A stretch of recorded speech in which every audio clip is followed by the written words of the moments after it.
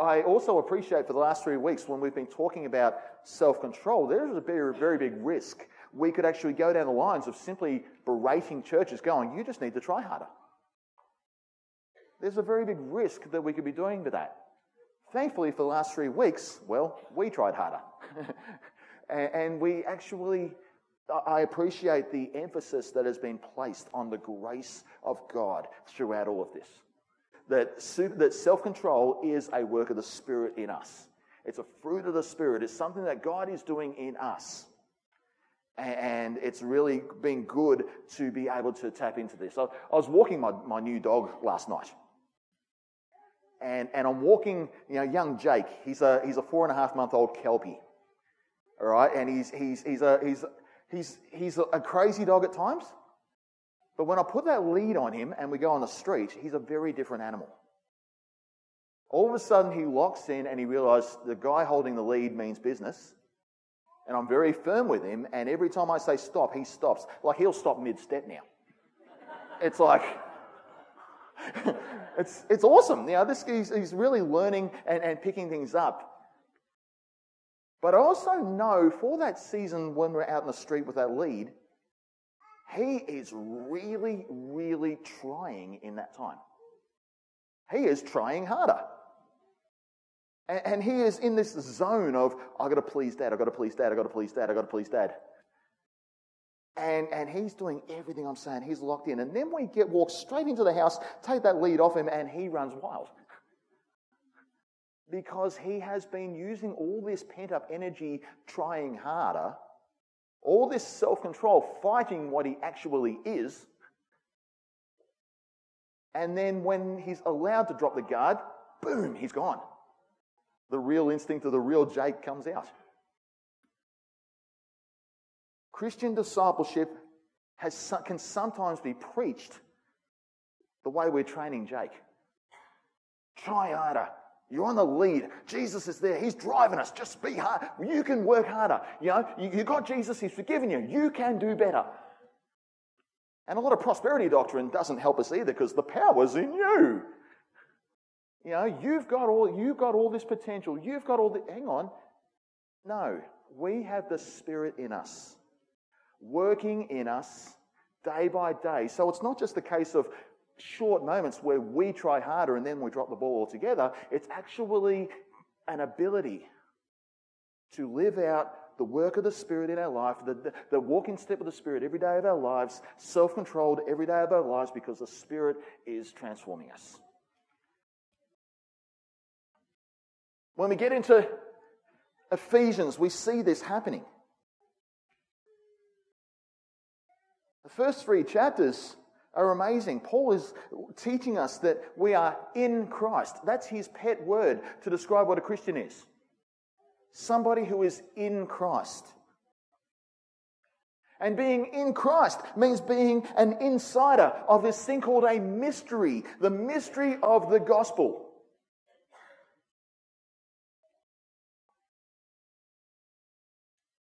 We don't fully understand the gospel. It's a mystery. It's a way of life given to us in a way that we can't fully work out, and we dare not have every little thing worked out lest we become arrogant in doing so. But we receive and embrace it by simple faith, somehow knowing it to be real nonetheless. Paul explains that this mystery is not a blind one. It does have significant evidence. We have the tangibly present and alive and active Holy Spirit walking side by side with us, and we know that to be true. And Paul describes the work of the Spirit as a deposit or the pledge of what is still to come for us. The mystery of the gospel leads us to a conclusion that we are saved, not by works, but by God's grace. And we are now a reconciled, a redeemed people with the citizenship of a new kingdom, both promised and given to us. It's a mystery of the gospel again in play. The mystery declares we are no longer slaves of the world and its ideologies. And there is a present and future concept in play of being made alive in Christ. In amongst all this, we're told that there is a new self. There's a new reality to who we are because of the work of God's grace in our life.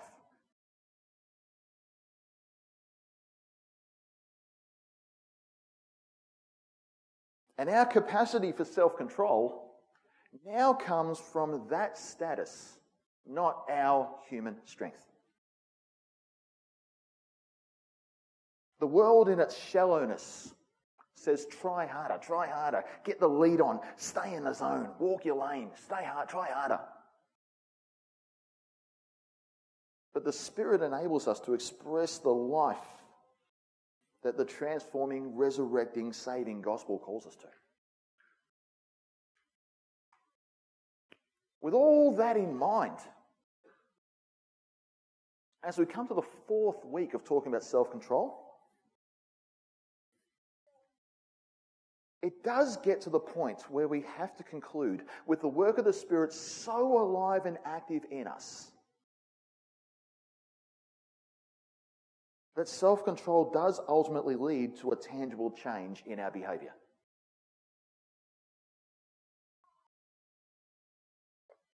I think Ephesians 4, with the foundation Paul has already laid, actually helps us consider what that life with self-control looks like.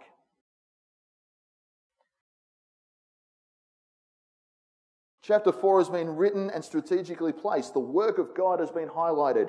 It's been heralded. It's been proclaimed.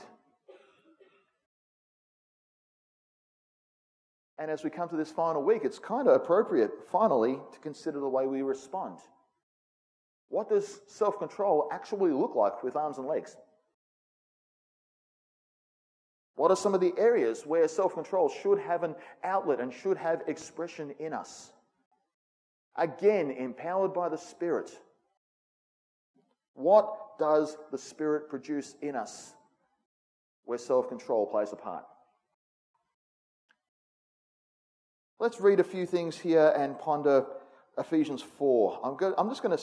There's a part there which is all about ascension gifts and pastors and all that sort of stuff. I'm not going to go into that today. When we get into Ephesians, perhaps next year, I'd hope so, we'll examine that sort of journey and look at that sort of stuff. But I just want to look around that and look at some verses through that today. So we'll look at verses 1 to 6 and then we'll skip down to verse 17. So if you've got your Bibles open, let's read together. Verse 1.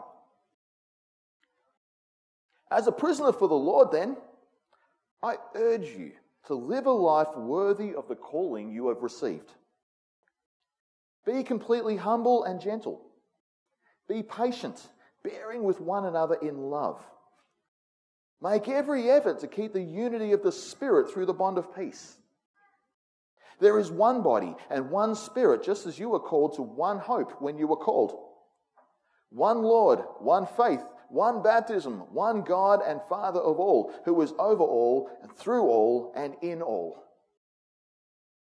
Let's go down to verse 17. So I tell you this and insist on it in the Lord, that you must no longer live as the Gentiles do in the futility of their thinking. They are darkened in their understanding and separated from the life of God because of the ignorance that is in them due to the hardening of their hearts. Having lost all sensitivity, they have given themselves over to sensuality so as to indulge in every kind of impurity, and they are full of greed. That, however, is not the way of life you learned when you learned about Christ, and you were taught in him in accordance with the truth that is in Jesus. You were taught with regard to your former way of life to put off your old self, which is being corrupted by its deceitful desires, to be made new in the attitude of your minds, and to put on the new self, created to be like God in true righteousness and holiness. Therefore, each of you must put off falsehood and speak truthfully to your neighbour, for we are all members of one body. In your anger, do not sin. Do not let the sun go down while you are still angry, and do not give the devil a foothold. Anyone who has been stealing must steal no longer, but they must work, doing something useful with their own hands, that they may have something to share with those in need. Do not let any unwholesome talk come out of your mouths, but only what is helpful for building others up according to their needs, that it may benefit those who listen. And do not grieve the Holy Spirit, with whom you were sealed for the day of redemption. Get rid of all bitterness, rage and anger, brawling and slander, along with every form of malice. Be kind and compassionate to one another, forgiving each other, just as in Christ God forgave you.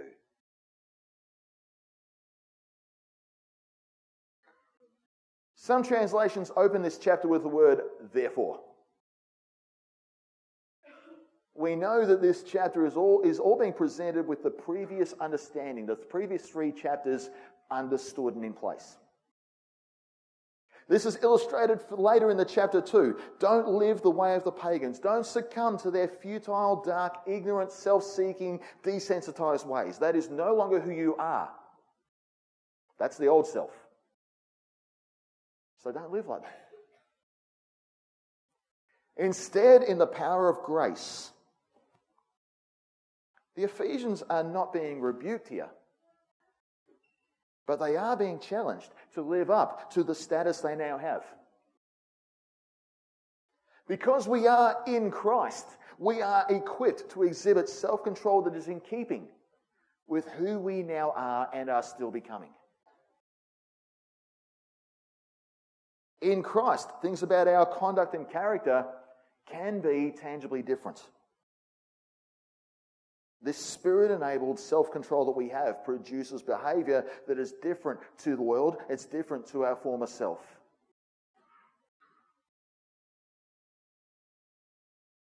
Although the process of attaining this status of being in Christ might be shrouded in mystery, the outworking of it in Paul's mind is clearly not. And he presents us with some areas of our lives where we should expect to see self-control in action. The first 6 verses give us 4 simple traits for us to consider: humility, gentleness, patience, and unity. And they are all 4 very loaded terms.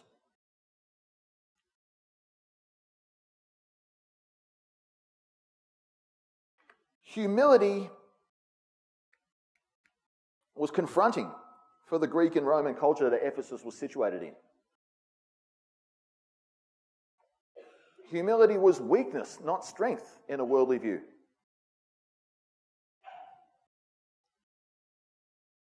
The idea of lowering our view of ourselves, that's what humility is, was counterintuitive in a place where everyone was on a fast track of becoming somebody. People were pawns in a game, bodies to walk over as you ascended to the top. It was true in education, in philosophy, in politics. We all know about politics, right, that way? But even in religion. In ancient Greek culture, any form of servitude was detested. Earlier this year, when I was in India, I discovered that any form of servitude actually put you outside of the caste system and rendered you in a place where you were even less than human. And religion dictated those terms.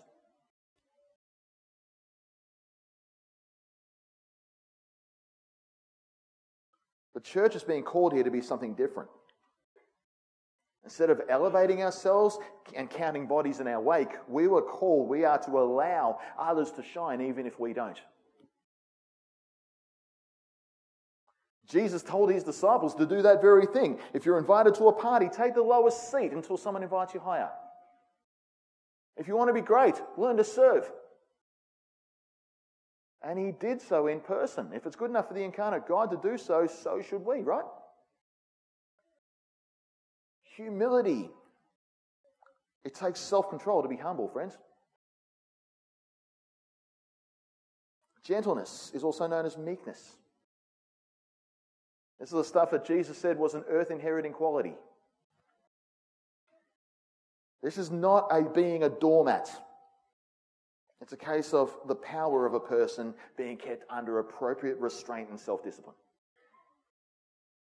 It's the decision to not exploit the mistakes of another person. To not use any form of power broking or manipulation to get our own way. The decision to not use power to our own advantage. Instead, through self-control, We can exercise power in the form of mercy, and we can use our fight mechanisms for the causes of justice, the things that really matter. Paul talks about patience. This is actually sometimes called long-suffering, depending on the translation you have. It's different to the endurance we'll be talking about next month.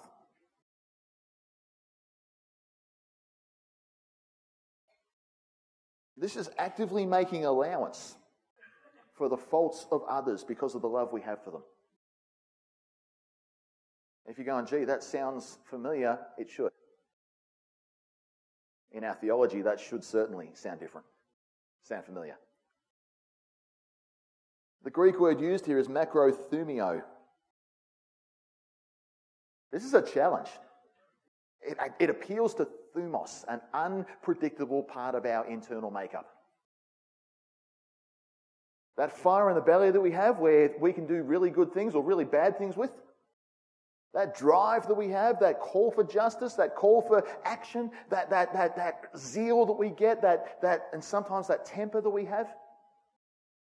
In Greek philosophy, it came from the thumos of a person. Macro means to elongate. To actually take that part of us and allow it to be stretched and stretched and stretched and not broken. So it's actually it's a self-control mechanism. Choosing to not be ill-tempered. Choosing to be patient with people, even if they tick us off. Choosing to be stretched in our inner self and allowing that stretching even if it hurts because we love the person who is stretching us. And I think Paul used that word deliberately. If he's as smart as everybody believes he is, guarantee it. See, 300 years BC, before Christ, there was a Greek version of the Old Testament written, right? And this word was used to describe the character of God. In Exodus 34, verse 6, where we've got the Lord showing himself. He's walking past Moses. You probably know the verse. And as he's doing so, he's declaring himself. Compassionate and gracious God. Slow to anger and abounding in love and faithfulness. Slow to anger is the same Greek word used there in the Old Testament, in the Greek Old Testament, as what Paul is using here for our patience. Romans 2 says, "Don't you see how wonderfully kind, tolerant, and patient God is with you? Does this mean nothing to you? Can't you see that his kindness is intended to turn you from your sin?"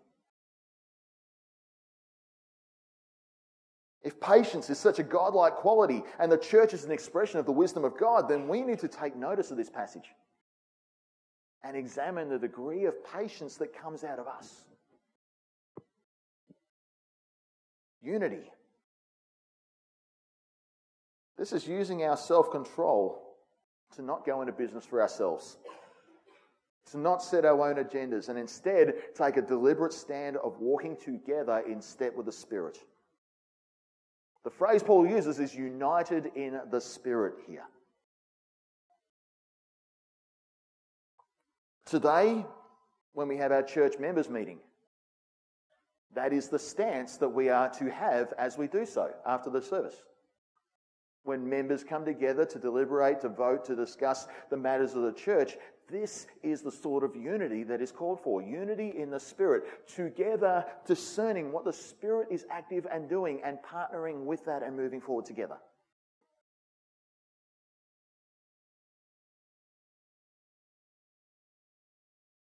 And doing so with an attitude of peace and well-being. Looking for the overall welfare of each other, for the overall welfare of the mission of God, for the overall welfare of how our congregation moves forward in health and vibrancy together. It's amazing what unity looks like.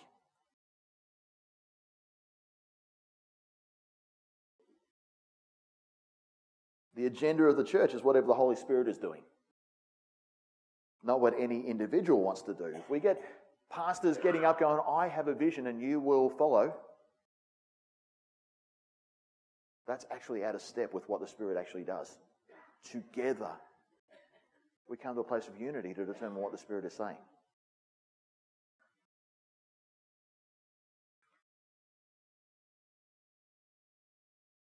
Towards the end of the chapter, Paul offers some other ways where the new self, our new ability for that to be controlled, can play out. Let me deal with these real briefly. He says to put off falsehood.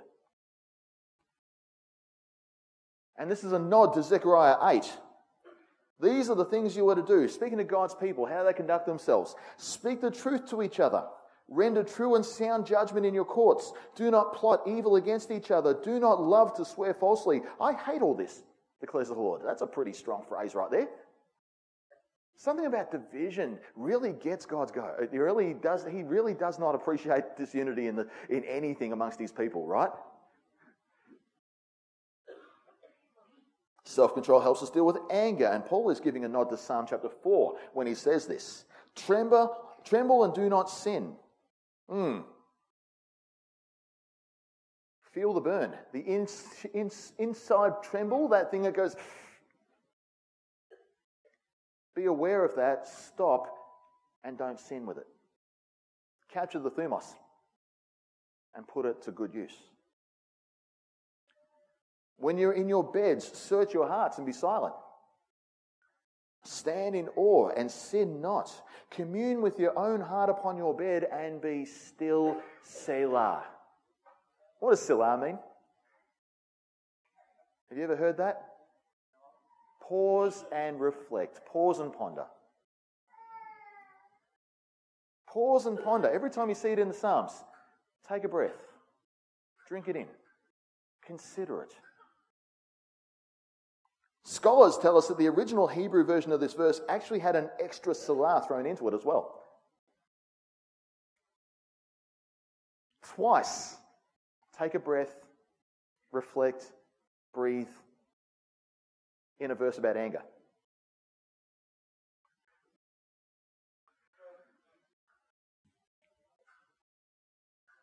We also know from context that these warnings are about falsehood and anger are referring to behavior amongst the church community. We're reminded about being a body here. Therefore, that sort of conduct actually hurts the whole of us. And that conduct like that creates a foothold or a point of vulnerability for the enemy to get amongst things. But thankfully, we have a new self. We have a new capacity to be controlled by the Spirit. Therefore, these things need not happen if we're in step with Him, right? The rest is all really self-explanatory stuff. Stop thieving. We might think of the little and passive expressions of that also. You know, the $5 misgiven change. The figures we might put on our tax returns. The different things that we do that might look about what honesty and what generosity also looks like too. Get a job, do it well, use your income for the welfare of others. Self-control actually feeds into those things. Paul says, don't waste our breath on unwholesome words. The Greek refers to words of poor quality as well as the things we might call evil or harmful. When we live worthy of the calling we've received, our speech changes. I've heard of actual pastors, their testimony actually says, I was an English-speaking citizen and I had to learn to completely speak again in Christ. And people would talk about how neighbours would notice, or friends and family would notice, how these once big, gruff brawlers and really rough people would actually come to faith, and within a really short amount of time, just by what they're speaking, people around them and go, what's different about you right now? Because the Spirit does something and actually teaches us to speak again in a different way. There's a call for worthy believers to jettison significant behaviours. Get rid of all bitterness, rage and anger, all that fighting and brawling. Don't take pleasure in conflict. Get rid of malice.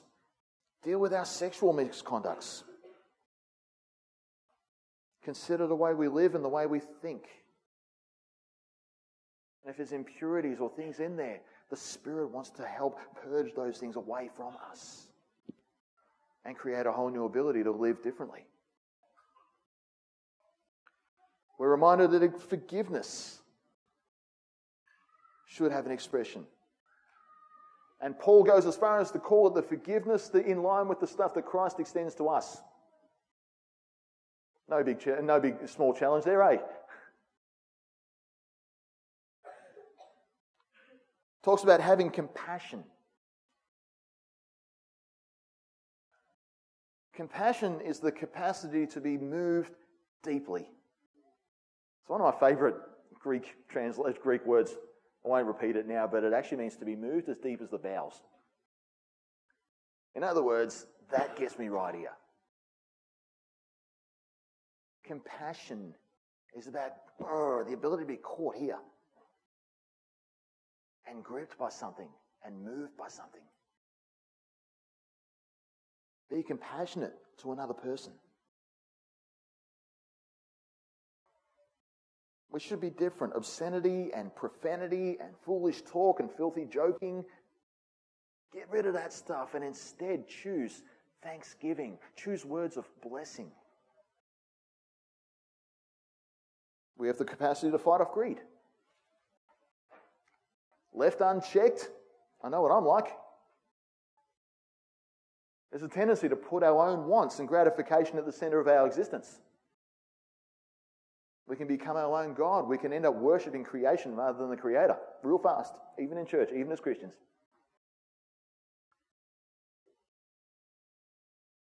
And because we're being renewed continually, and because we are working with a new self, not the old one, there is a sense of discernment and awareness of light which is present in a Spirit-led believer. Paul writes not to let anyone deceive us with empty words or partner ourselves with them or their conduct. And this will naturally happen the more we become new in Christ. 12 big things. Self-control affects all of those things. This trait that we have, that we really should get nailed down, can affect so many things, can't it? The last two pieces of our self-control wall.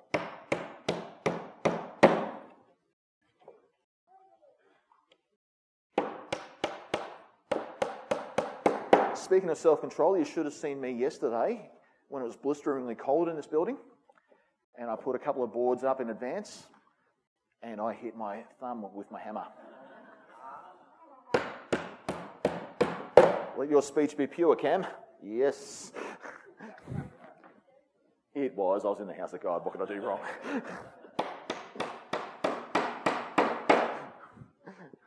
Self-control, done.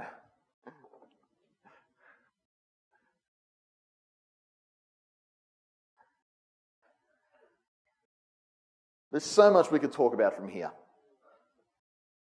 But it's my simple prayer now that we take home these things and do some Spirit-led reflection in these regards. What is self-control producing in me? How is it affecting my life? How is it influencing me?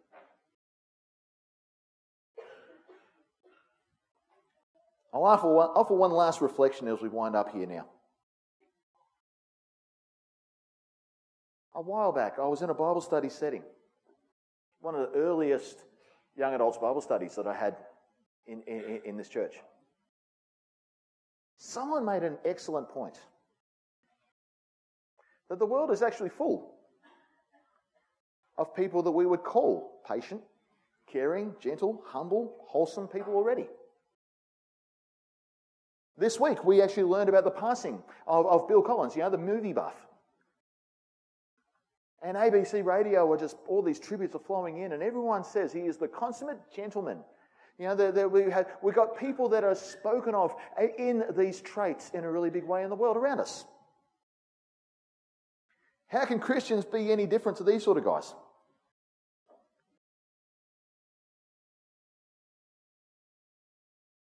A lot of people might resonate with that, thinking that that's what we just laid out today actually sounds like what a good person should be, Christian or not, and it should.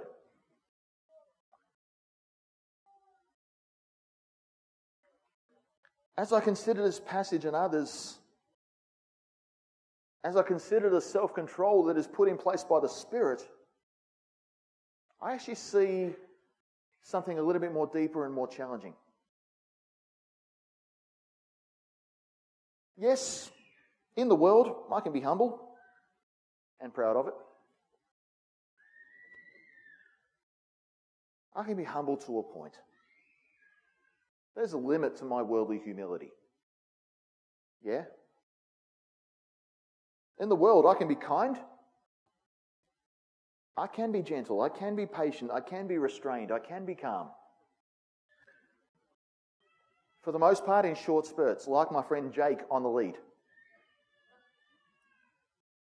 Left to my own devices, I can do it for a season. But I'm not always that way. It's not my natural disposition. It's not my new default.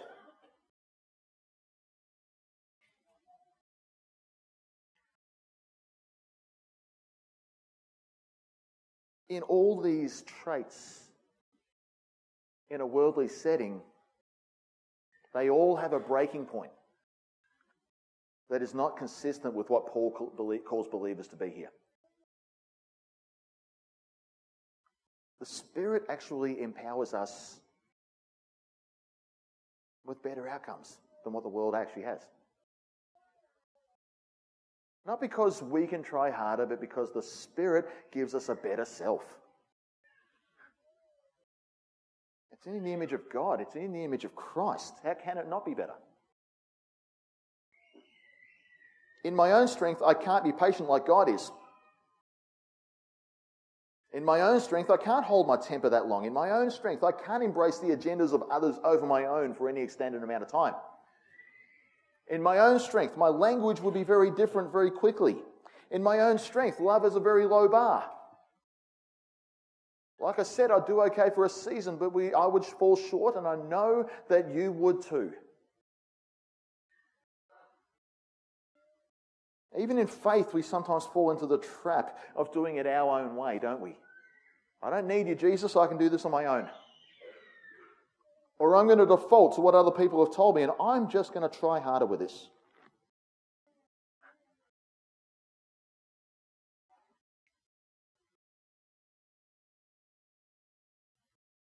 We end up reducing our faith to trying harder and doing things for God, including personal change, when the best way forward is to engage with God and allow His work in us to transform us. Perhaps as we reflect in a moment, you'll be made aware of an area mentioned today where self-control needs work. If you say something like, this week I'm going to do better in that area, you'll drop the ball by Tuesday. That's try harder, that's not grace. Instead, our response to those nudgings of the Spirit should be one of surrender and prayer. Maybe a prayer that is kind of like this: God, I acknowledge that what you have shown to me this morning is evidence of my old self, not my new one. So I place myself under your leading. And I ask the Spirit to come alongside and speak to me. I pray you would continue to transform me, to keep renewing me, to keep leading me, and to keep empowering me to live in the calling I now have. I cling to your grace. I trust your saving, transforming work in my life. So may my life continually reflect your goodness, your grace, and your transforming power in Jesus' name. Tell you what, if you're doing that instead of going, I'm just going to deal with this one problem and I'm going to do better, God, and instead cling to His grace, I believe God can do some really powerful things in us, and the self-control will just change in us. Not because we tried harder, but because God's work is better than ours. Would you bow your heads? Let's pray.